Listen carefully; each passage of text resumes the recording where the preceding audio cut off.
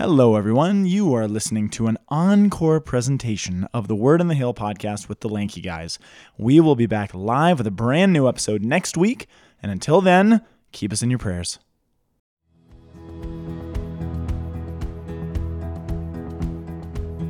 Hello, everybody! Welcome to the Word on the Hill.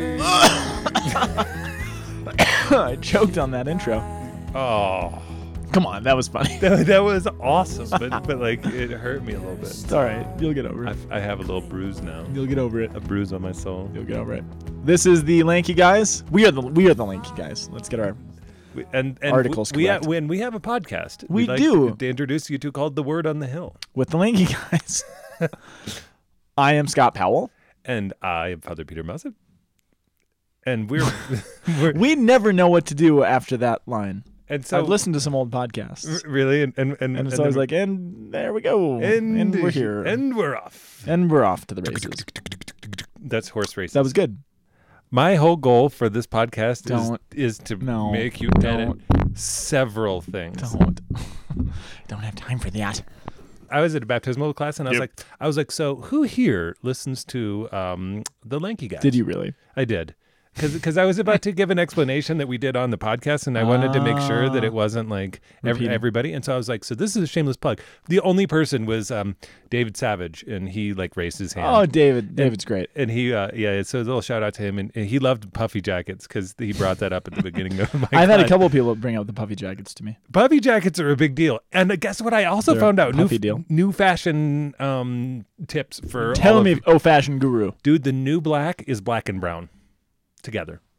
Black and brown are like, you actually can do it now. Dude, look at you. What am I wearing right now? You're black and brown. You got black shoes, brown socks. I'm doing it. I wear black clerics and brown. You have no brown on.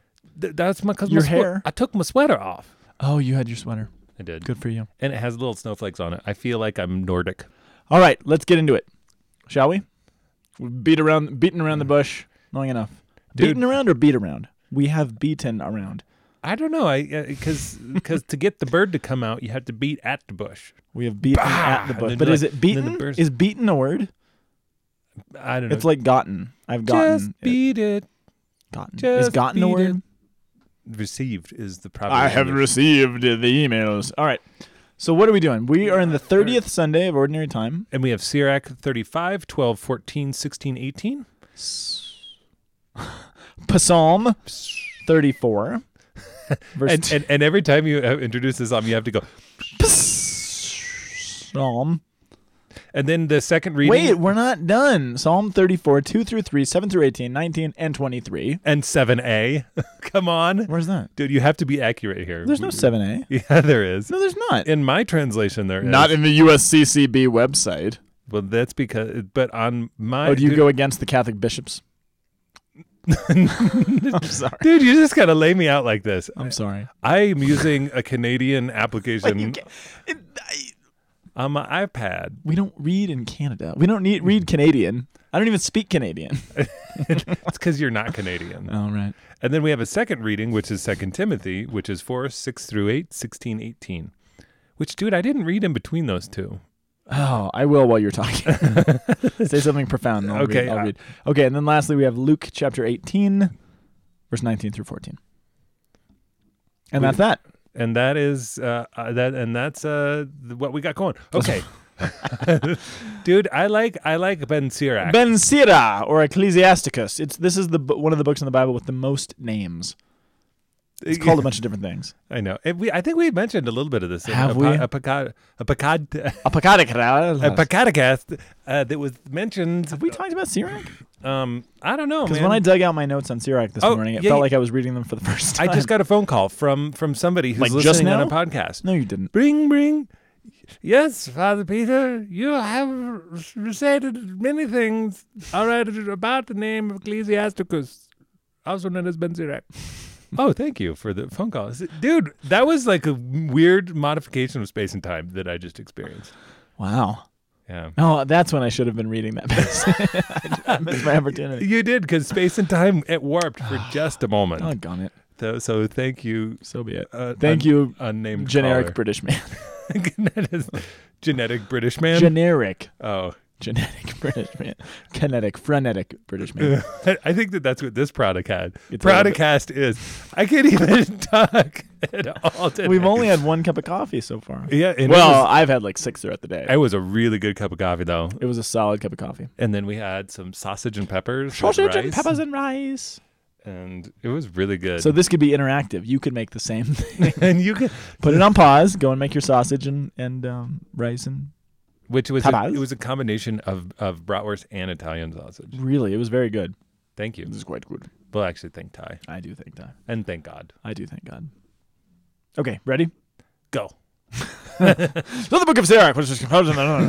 Yeah. Well, if we've already talked about Sirach, I don't realize because I feel like all Well- these things that I wanted to say about it, I don't remember ever saying. We'll start so, saying it, and then I'll correct you. all right, that sounds good. So Sirach falls into what's called the wisdom literature, right? Yes.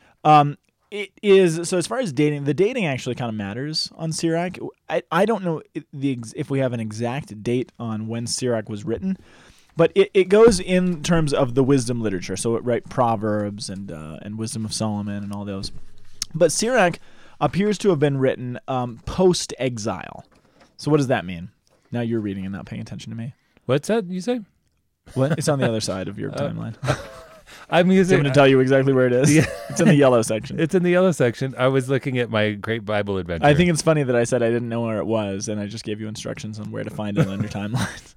No, the father is actually using this thing called the Great Adventure Bible timeline, Yes, sir. which is great because if you've heard of the Great Adventure series, it's the most mislabeled series I've ever heard. The Great American Bible Line or the Great American Bibles- Bagel, I the think Great it's American Bibles- Bagel Company. It's like Bible Study for Catholics.org or something. Yeah, but the Great Adventure Bible Timeline is what it's called. But no one calls that. They're like the Great Bible Adventure and the Great Gatsby Bible Lines. Anyway, it's a great resource. Hold If on, you don't- dude. It's not in the yellow. It's in the orange, dude. Show me. Turn it around. Turn. Okay, It's in the so orange? Oh, no, so it's in the orange. it's- Yeah, no, it's yeah. It's in the return- Maccabean Revolt period. Maccabean Revolt. It appears to have been before the Maccabean Revolt, though. Does it show up before the Maccabean Revolt on that timeline? No. Like, it would be just before. Yes. Okay. And the reason we think that is it seems likely that the Maccabean Revolt would have been mentioned had it happened by that time. Because it is in that tradition. It's around that time. But what that means, so what does that mean to any of us? What it means, actually, Yeah, we didn't talk about this before, so this is good. what I actually have in my notes from when I taught this in the past, it's somewhere between 219 and 196 BC, which so we're about 200 years before Christ when this is happening, right? And what that means is that we're dealing post-exile. So this is the period after Jerusalem. So the civil war has happened. The northern tribes are gone now. The Jerusalem, the southern kingdom, has now been wiped out as well, and the Babylonians took the south into exile. They destroyed the temple in Jerusalem, everything else. And really what wisdom is trying to do, or what Sirach, rather, is trying to do is take the wisdom tradition and try to figure out what does it mean to live out the wisdom tradition post-exile. So without a temple, without Jerusalem, without a lot of the trappings of our former way of life. What does it mean to be in this kind of new paradigm of what it means to be Jewish? Having been destroyed, having seen our people wiped out in a certain sense. And the thing that's kind of neat about Sirach is there's sort of a marriage. So the idea of wisdom literature, what Sirach does is identify wisdom with the Torah, right? And that's sort of the catch-all. Where do you find wisdom? Well, you find it in the Torah, in the scriptures. But Sirach is unique because and Proverbs did this too, but it's not strictly found in the Torah. And so wisdom is also revealed in creation. So not only is wisdom present in the Torah and in creation, but it's also revealed in Israel herself, through salvation history, through the lives of the saints and the people that have sort of gone before. It's a full-bodied view of what wisdom actually means, which I think is great because it's setting us up for Jesus Christ incarnate, when God will use creation and the Word and the salvation history of his people Israel and sort of become incarnate among us. You're not listening to a word that I'm saying.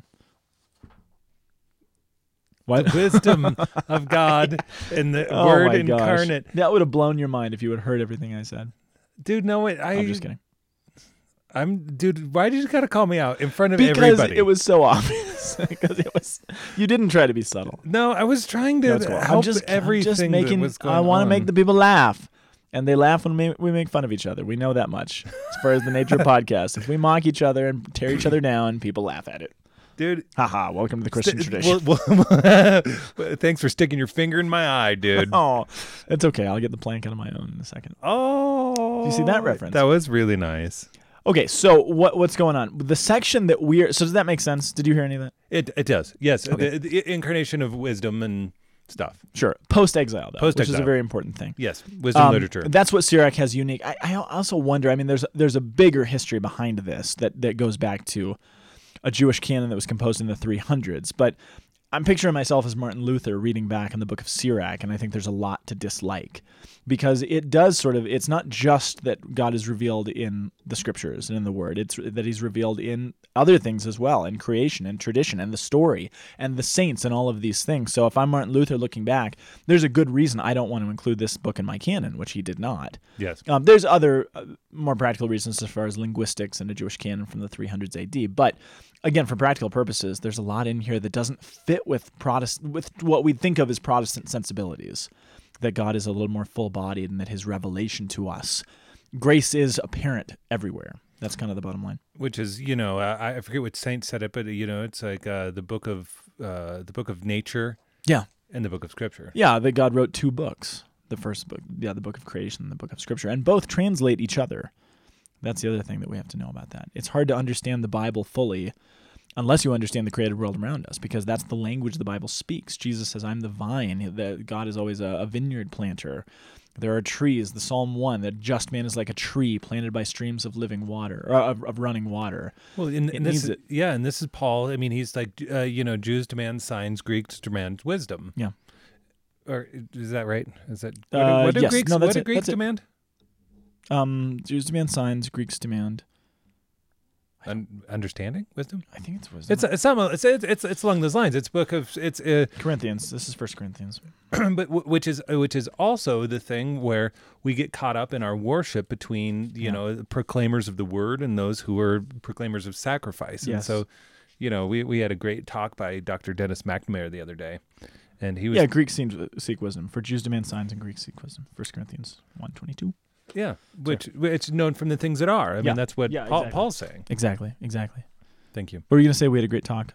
Oh, it was just talking about the conjunction between the word and sacrifice, nature and revelation, and junction. What's your function? No, it's true though. It's a very important thing, and it's something that we Catholics need to embrace.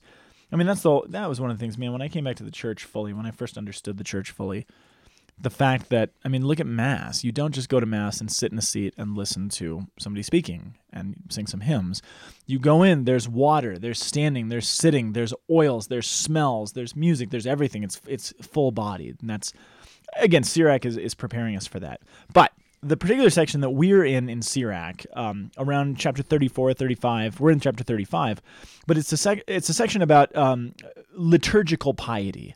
So how does all this whole idea, wisdom being found in the Torah, being found all around us, basically the idea fear of the Lord is not an abstract feeling or an attitude. It's one of its important manifestations is in the liturgy and how we act and how we interact with the liturgy. And what Sirach 35 talks about, which is where we are, is how liturgical piety is not separated from social justice.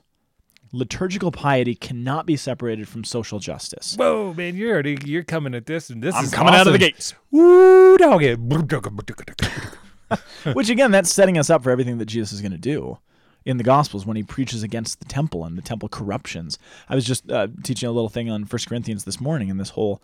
Remember that passage is in chapter 11 where you're gathering to celebrate the Eucharist, and there are the poor among you, and others of you are gorging on food and getting drunk, and others are being left hungry, and you're not judging correctly. You're not understanding the nature of the liturgy, of the sacrifice, of the Eucharist. If there are poor among you, it just doesn't actually work. Yeah. And there's a reason that people are getting sick among you and dying, and it's not working. So that's what Sirach is getting at. And so that's where this passage sort of falls in, saying the Lord is a God of justice who knows no favorites, though it's not unduly partial toward the weak. He hears the cry of the oppressed. The Lord is not deaf to the will of the orphan, nor the widow when she pours out her complaint. That's what our gospel reading was doing last week, right? The widow pouring out her complaint. I was surprised that this wasn't actually the reading that showed up last week for the first reading, because But it's all tied together. The one who serves God willingly is heard. His petition reaches the heavens. The prayer of the lowly pierces the clouds. Isn't that a great line? The prayer of the lowly pierces the heavens. I love that. I love that line. Now, we're not just talking about, this is going to come into the other readings. We're not just talking about financially poor. We're talking about the poor in spirit, the humble. There's an idea of humbling oneself. And that's going to come up in a little bit. Or being humble. Or being humbled. Yeah, absolutely.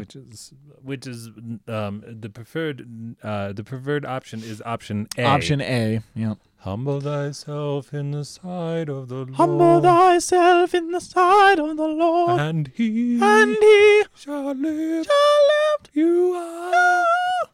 Thank you for that musical interlude. Absolutely. That was, dude, you're a soprano. Thanks, man. I didn't even know that. I'm not. Well. All right, you got anything else on Sirach?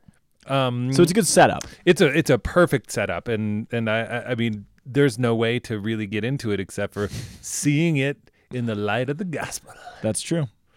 And okay. And which, I mean, we end up in the Psalm. Yes, we do. Yeah.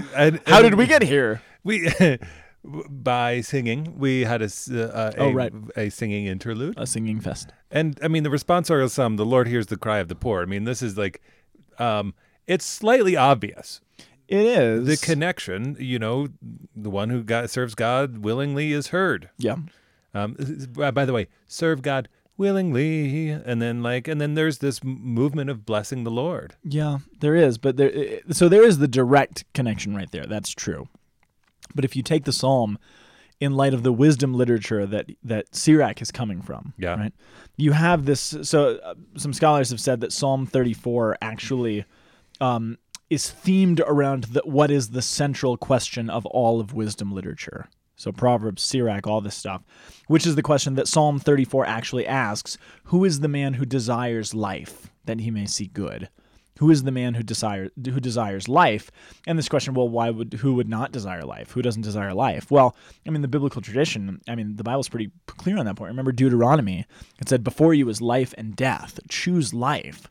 But the temptation is always going to be for the people of God to choose death. Now, we're not talking just physical death. We're talking about spiritual death. Yes. And here's where this kind of comes into Sirach. Remember, well, and that's the result of the fall. It's the result of the fall. I mean, is the death entered into the world, yeah, and that in fact it becomes an attractive option. It becomes an attractive option, but when does it become an attractive option? Well, I guess it often does. But so Sirach, if you remember Sirach being the wisdom tradition that's placed post-exile. And if you think about it from that light, what are they dealing with? They're dealing with a world that's been thrown upside down. Things are not... So put it this way. Picture Israel when they're freed from slavery in Egypt. Okay. They've just left their home. They've left all of their comforts, everything that they were used to, and they're being called to something greater than that. But it's going to be very difficult. So that's why it's in Deuteronomy where the question comes up, are you going to choose life or are you going to choose death? Because death, which means slavery back in Egypt where you had nice comfy beds and food on the table every night and nice meat and savory foods, death actually looks pretty appealing in that light. Life looks like a big empty open road with dangers and unknowns and a bunch of battles that you're going to have to fight. So which are you going to choose? That's where Sirach's context is. You're in the middle of this unknown. You've lost your homeland. You're trying to rebuild. You're in the midst of this upheaval. What are you going to do? Where you're right in the middle now, and that's what the psalm is asking. And the Lord is going to hear the cry of the poor when we have been stripped down, when we don't know what we're going to do, and when we're really facing this decision on either side. It's going to be either hard or you can go back to what's comfortable. And that's what the psalmist, I think, asking us. And that's why the Lord hears the cry of the poor. And those who are crushed in spirit, he saves. Yeah. He's close to the brokenhearted. Exactly. And truly the people I know who are brokenhearted, usually it's the ones who have not chosen life. Yeah. Who they've chosen death. They've moved in that direction. And it breaks you because our heart is made for the Lord. It's made for God. And so I think that the answer to this is directly in our gospel. In our gospel. Yeah, good. I was hoping you were going there. We're all going there. Oh, yay. We're on a pilgrimage. Pilgrimage. A pilgrimage to Luke. But we have to go via 2 Timothy. And so, Timothy, show us the way. Let us stay at your house for a minute.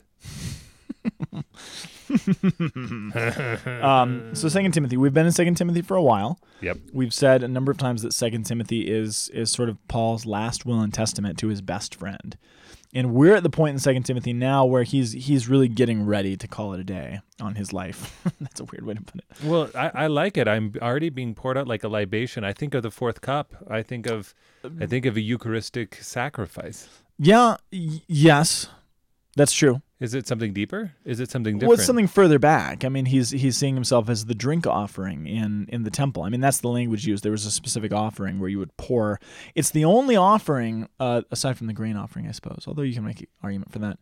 But it's one of the only offerings in the old temple system where something wasn't killed, where you would literally pour the choice wine over the altar as an offering back to God. There was also a grain offering, but you can make the case that you're killing the grain to do it. It's an interesting, but that's what actually leads us forward to Jesus' unbloody sacrifice that we partake in every week, even though he did pour himself out like a libation and a bloody libation. But now it actually becomes wine.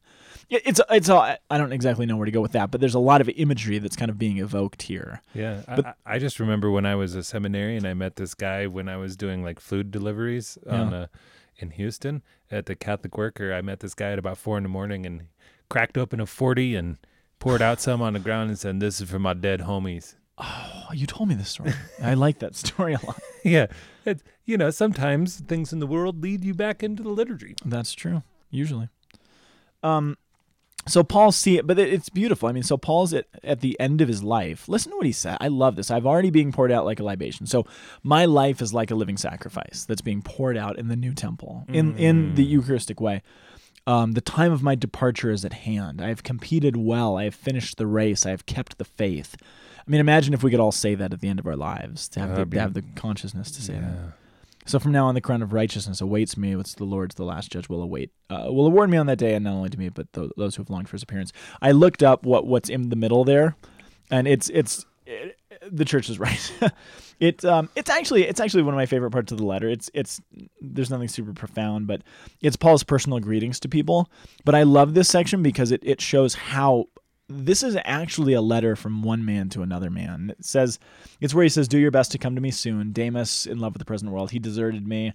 Crescens has gone to Galatia. Titus is in Dalmatia. Luke alone is with me. So, hey, get Mark and bring him with you, for he's useful to me. Tychicus I sent to Ephesus. Oh, and when you come, bring the cloak that I forgot at Troas. Oh, and also my books that I left there, and above all the parchments." And I love that because you're like, wow, he's like, I forgot my coat at Troas. I really like that coat. It's really cold out here. Yeah. And I love this. It humanizes this. It shows this really is a guy. But I understand why the church jumped over that. Yeah.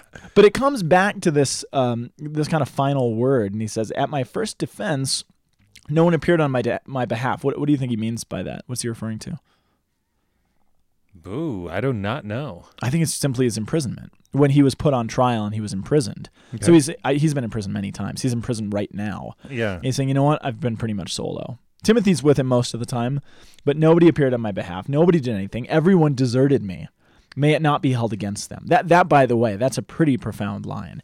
Everyone sold me out, deserted me, and stabbed me in the back. But you know what? Don't hold it against them.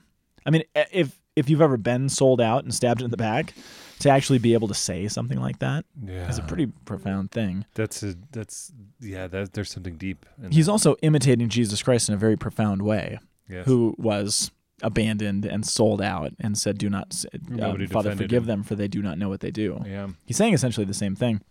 But he said, "The Lord stood by me and gave me strength, so that through me the proclamation might be completed and the Gentiles might hear it," etc., etc. What's he doing? He's actually putting himself in the position of the figure in Sirach. The Lord hears the cry of the poor from the psalm, the orphan, the widow, the downtrodden, the imprisoned. One who's been totally abandoned. The one who's been totally abandoned. Paul is basically saying, look, that is actually me. He's giving his credentials. Solo.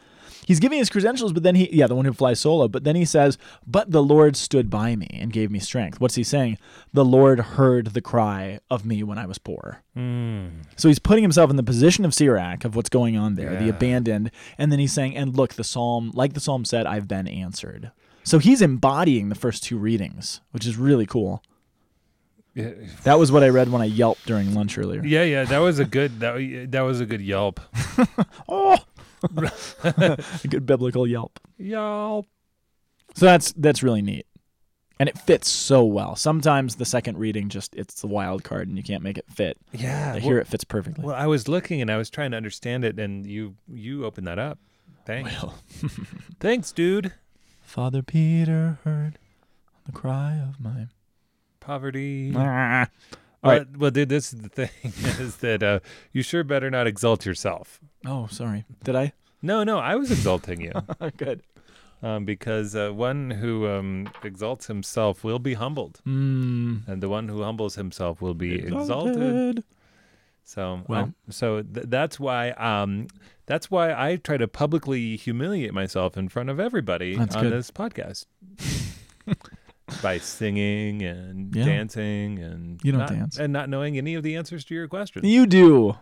What are you talking about? I only asked one question today so far. I know it was a pretty good one. It made me squirm.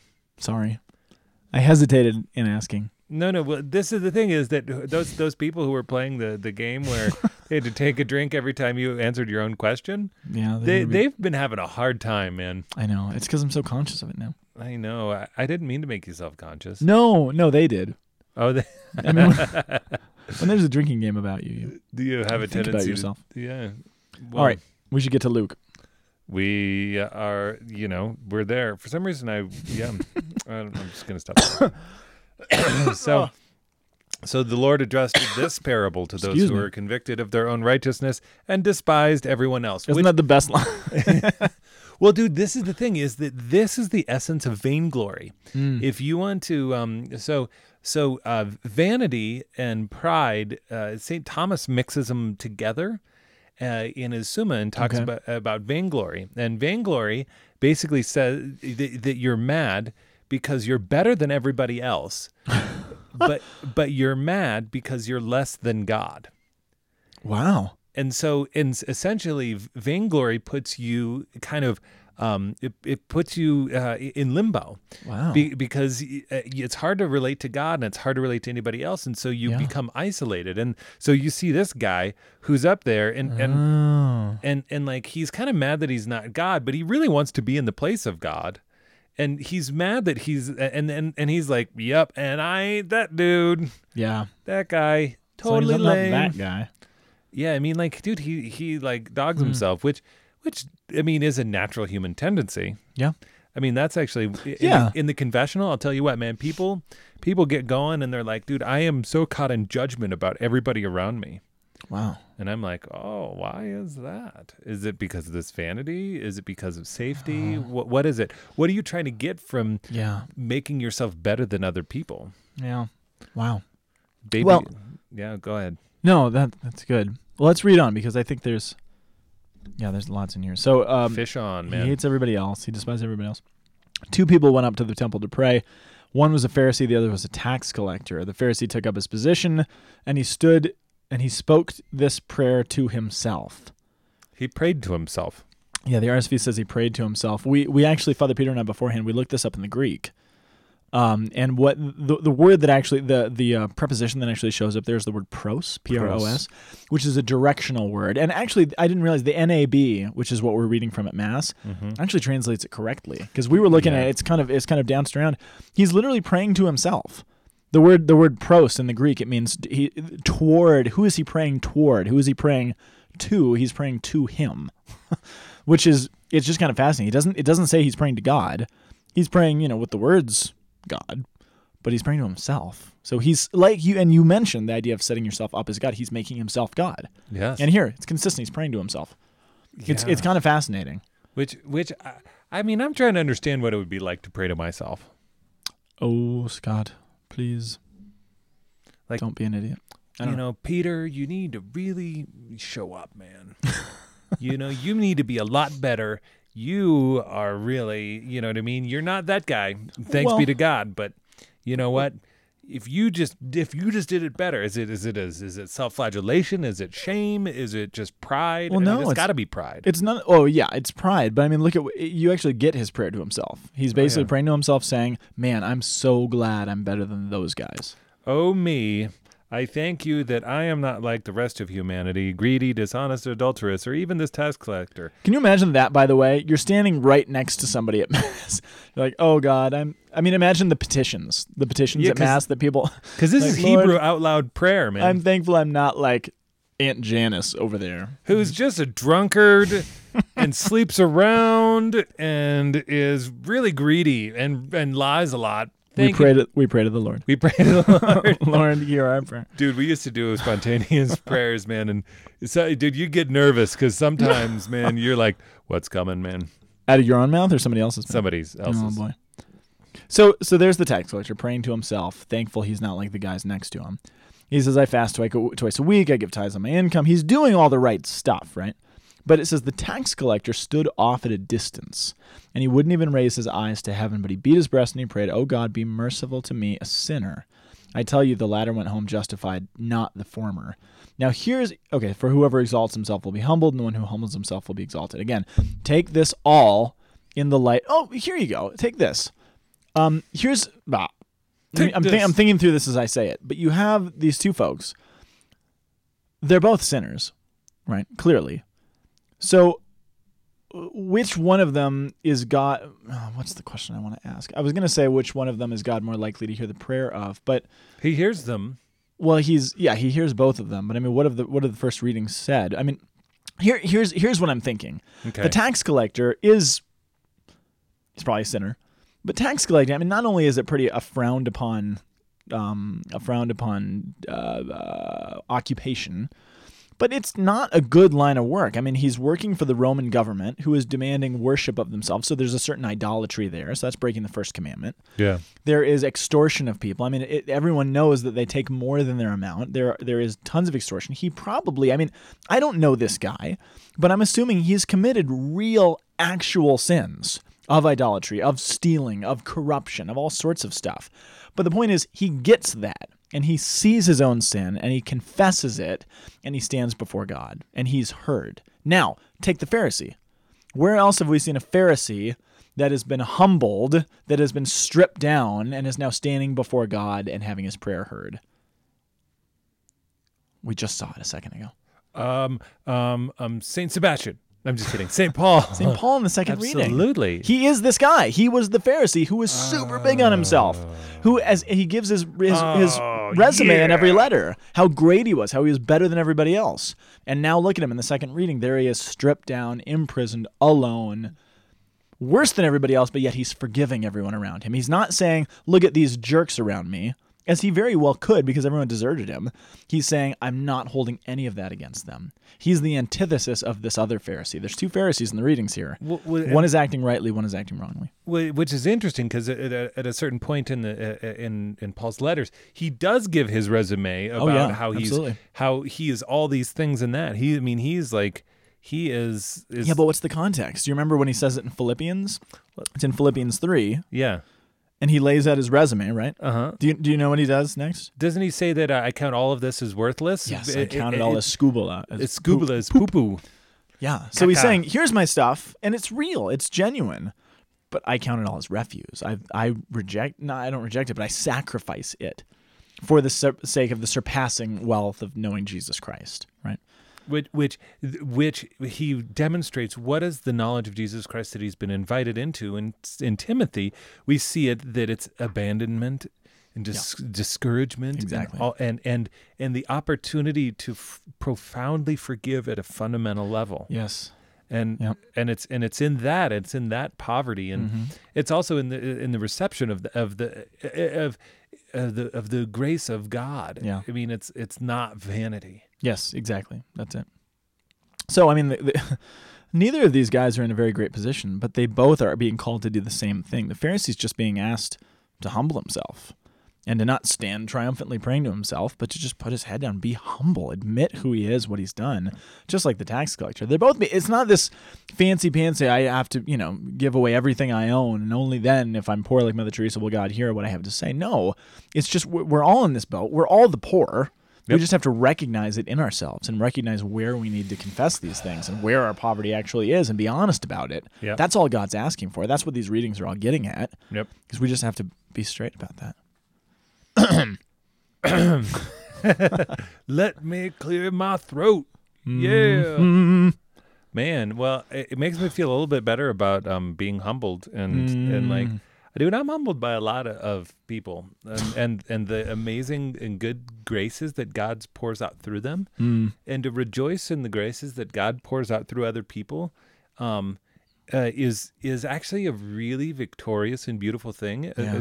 Because you want God to pour out amazing graces through you. I mean, Yes. let's be honest. Yeah. I want people to be like, that Father Peter, he's amazing. I think Yeah. that he's the best thing since the sliced bread. That's true. It's amazing. And then, You are amazing. I Peter. don't even know what that voice was. That was good. But to go and to actually look and to rejoice in the graces that other people that God is pouring out is like, dude, that is a blessed vocation, and that is a blessed call that we all have. It seems like a very specific call to a pastor, though, specifically. Is not to be the great, I'm the pastor, but to actually build up your... I mean, that's the role of a parent. I mean, I hope I'm a saint. I would like to be a saint, but I'm very concerned about my children being saint. I want my kids, I want Lily and Samuel to do great, profound things. Well, it's like when Archbishop Charles was here. Yeah. Like, he just raised up so many apostolates Yes. and encouraged so many people. Well, everybody, thank you for tuning in. Turning in? Turning in. Thanks for turning in.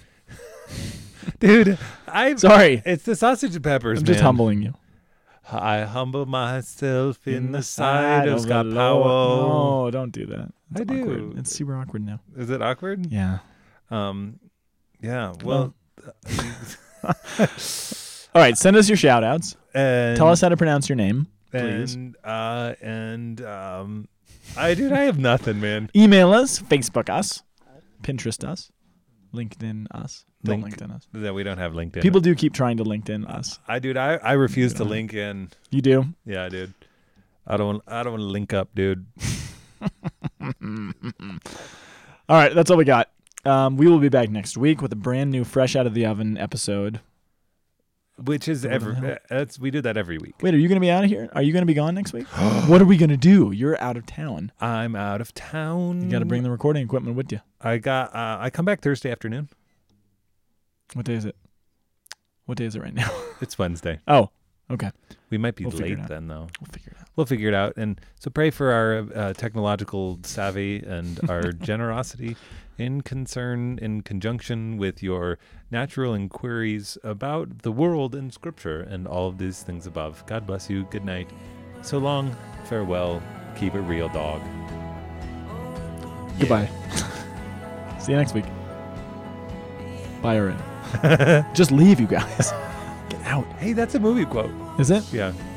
But we Oh, gotta, it's from Ferris Bueller's Day Off. Yeah, yeah. At the end of the credits. Yeah, That's the yeah. best. Okay, bye, everybody. Bye. The Word on the Hill is a production of the Aquinas Institute for Catholic Thought here in beautiful Boulder, Colorado. www.thomascenter.org. You can also send us an email at lankyguys@thomascenter.org. See you next week.